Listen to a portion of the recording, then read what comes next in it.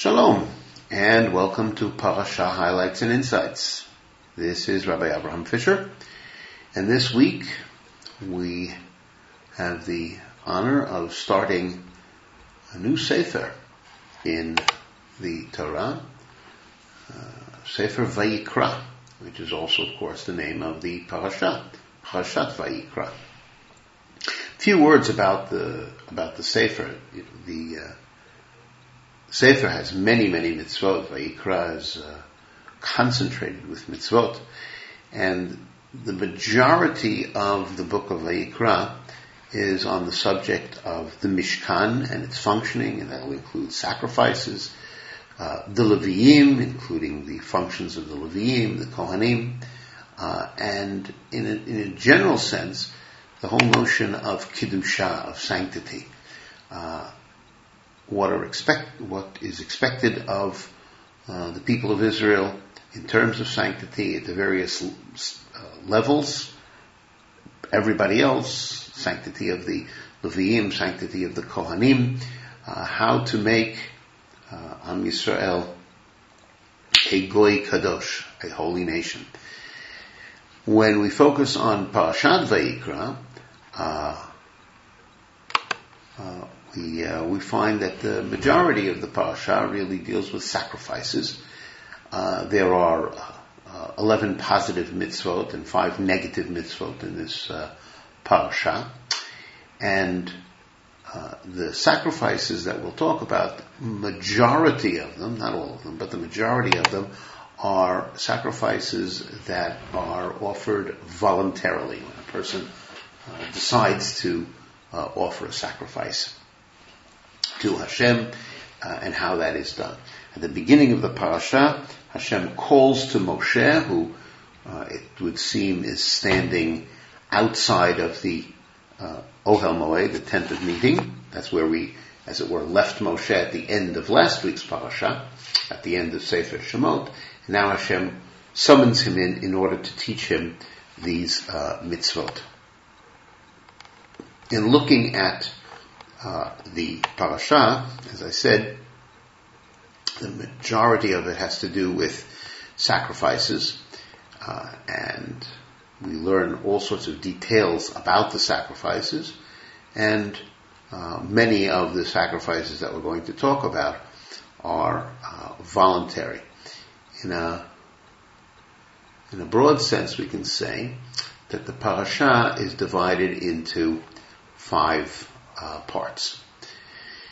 In the first part, we learn about a sacrifice called an olah, a burnt offering.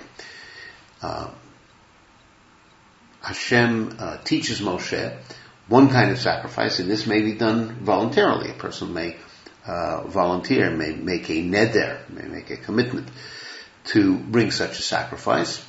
And we've said in a general sense that the kind of animals that are suitable for this sacrifice are either from the cattle, from the flock, or from birds. To be more specific, olah of cattle, that is to say a cow, it must be an unblemished male. Before the animal is slaughtered, the owner of this olah leans his hands on the head of the animal. This is called samicha. He leans his weight onto the head of the animal, and in a sense he is not just designating the animal, but transferring whatever he may feel he is duty bound to bring the sacrifice. He transfers that to the animal. When the animal is slaughtered, the blood is collected, and it is sprinkled on the horns of the altar, in a manner that is called 2, which is 4. In other words, the Kohen will stand at one corner and sprinkle it in such a way that it hits 2 sides of the altar. The animal is skinned, and that skin is going to belong to the Kohanim. Then the animal is cut into pieces, and then it is offered as an offering, but it is washed first before it is offered on the altar on the Mizbeach. Then we deal with the kind of olah that comes from the flock. In other words, from a sheep or a goat, it must be an unblemished male, and the same procedure as the procedure for cattle. Then we have the olah of birds. The birds in question are either a turtle dove or a young pigeon. When a bird is offered as a sacrifice, it is not slaughtered using shechita, which is from the front, but rather milika, which is nipping off the head. And actually what is done is that the Kohen inserts his fingernail from the back of the bird in order to slaughter it from behind. And then the blood is squeezed onto the side of the altar. The crop, which is a part of the digestive system, which takes various types of food, that crop is removed and discarded, and then the bird itself is split and offered. So these are different kinds of olah. Next, we move into the subject of grain offerings. The general term for grain offering is mincha. And there are a number of different kinds of grain offerings that the Torah talks about.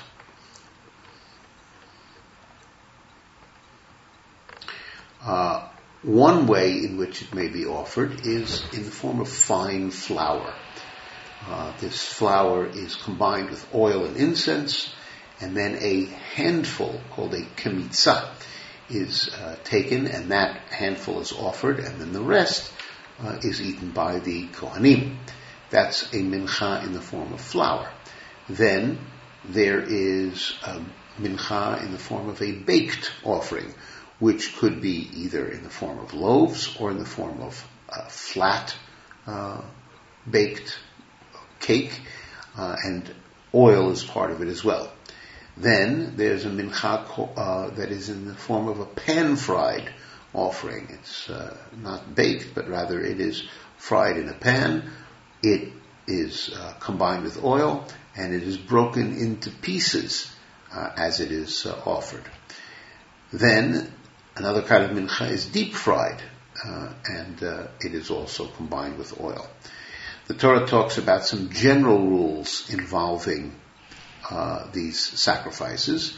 One is that there is no chametz to be offered at any time, no leavened grain.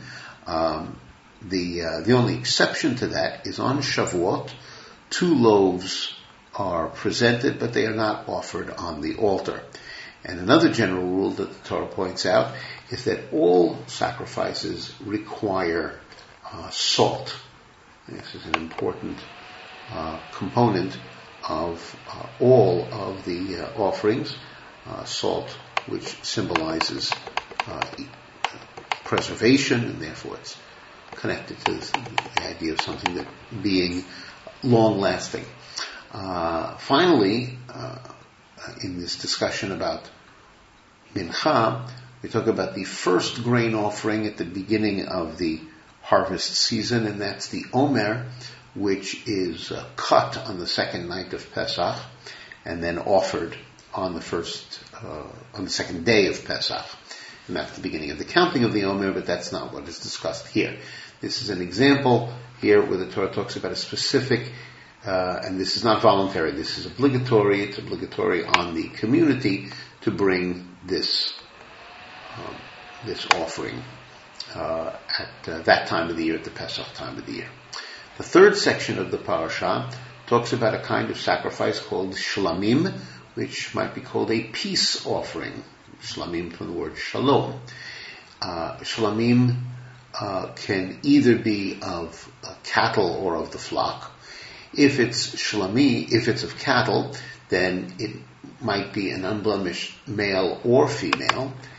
Once again, semicha, resting of one's weight on one's hands onto the head of the animal. That is done.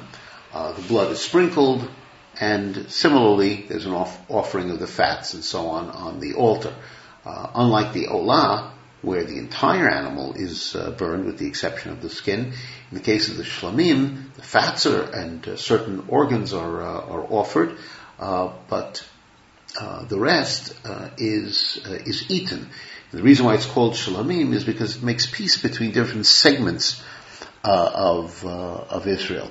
It is to be eaten partially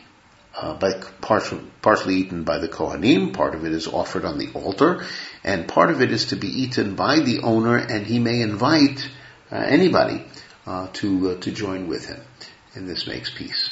If the Shalomim comes from the flock, once again, unblemished male or female, it requires semicha and all of the other procedures.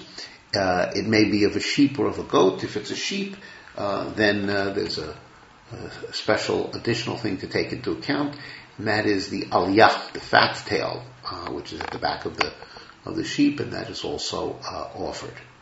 In the midst of this, talking about sacrifices, we're reminded that in general, not only in terms of sacrifices, but in general, that we are not to eat forbidden fat or blood. There are certain fats that are permissible to eat.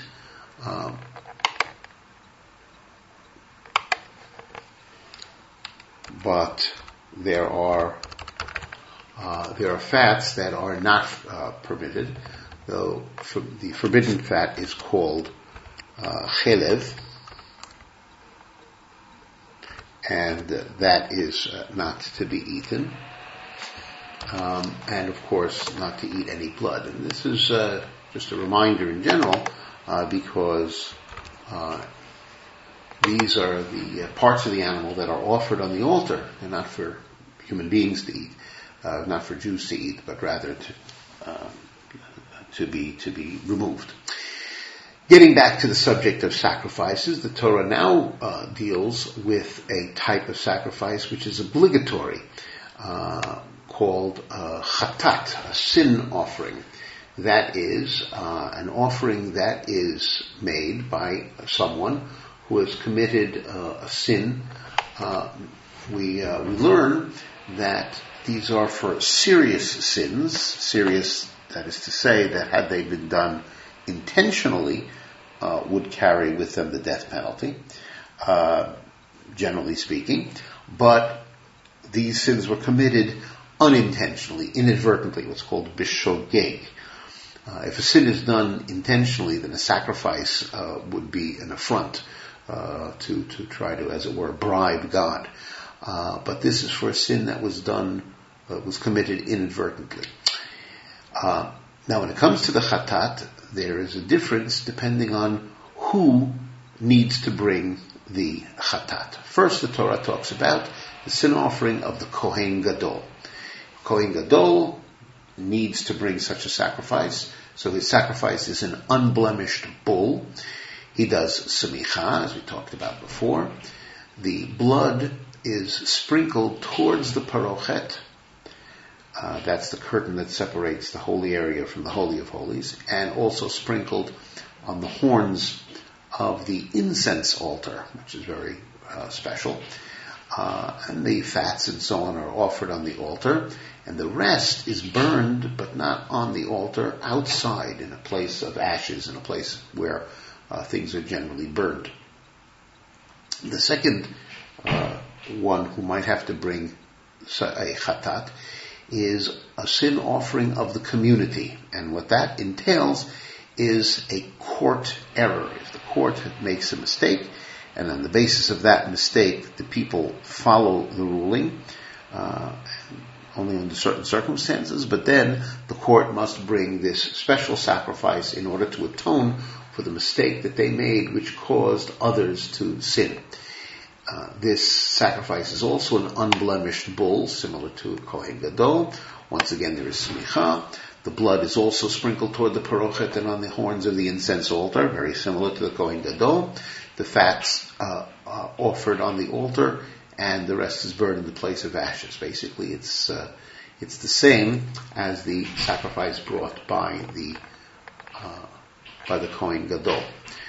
The next person who might need to bring a chatat is a king. The king makes a mistake, commits an inadvertent sin, so his sacrifice is an unblemished male goat. He does smicha, blood sprinkled on the altar, and the fats are offered. These are offered on the altar. Then the Torah proceeds to talking about sin offering of the individual, a chatat of the individual. A regular individual, not a king, not a Kohen Gadol, just a regular individual. An individual must bring a sacrifice of an unblemished female goat. He does smicha, sprinkles the blood on the altar, and offers the fats. Or it could be an unblemished female sheep. Procedure is basically the same. Smicha, blood on the altar, and the fats are offered. Then the Torah talks about another kind of sacrifice that's brought for sin called an asham, a guilt offering. And one kind of asham is called adjustable, as I will explain, but it's for certain specific sins. Those sins are withholding testimony, and it's found out, for violating the sanctuary while tamei, but one was not aware that one was tamei, that one had become ritually impure, or for violating an oath that had been forgotten. So for these specific sins, the sacrifice of the asham is brought. The sin is to be confessed, and the reason why we call it adjustable is that it depends on what the person can afford. If a person is wealthy, then his sacrifice is in the form of an unblemished female sheep or goat. If a person is poor, then he brings 2 turtle doves or pigeons, and one is as a sin offering and one is as a burnt offering. And if a person is very poor, then he brings wheat flour as an offering. This is the asham for those specific sins. Then there are some other guilt offerings, other asham, for other specific sins. One, it might be the inadvertent misappropriation of sacred items. If a person was unaware that something was kadosh and he used it without realizing, then he has to bring a special sacrifice of an unblemished ram. He has to make restitution, and he must add 1/5. By the way, on the subject of the 1/5, the way 1/5 is calculated is not based on the principle, but it's called milavar, from the outside. What that means is it is that fraction that when added to the principle becomes 1/5. So in reality, it's 1/4 of the principle. So in other words, if the misappropriation was in the form of, let's say, $100, then one would add 25 to it. When you add 25 to 100, you have 125, and the 25 that you added is 1/5 of the total. That's why it's called 1/5. So that's restitution plus 1/5. There is a kind of fixed guilt offering for a doubtful guilt. In other words, there's a doubt whether a person committed a certain serious sin. If he was certain of it, then he would bring a chatat. But here, there is a doubt. In that case, he brings an unblemished ram. And the final example is certain cases of dishonesty, such as false oath denying a loan or robbery.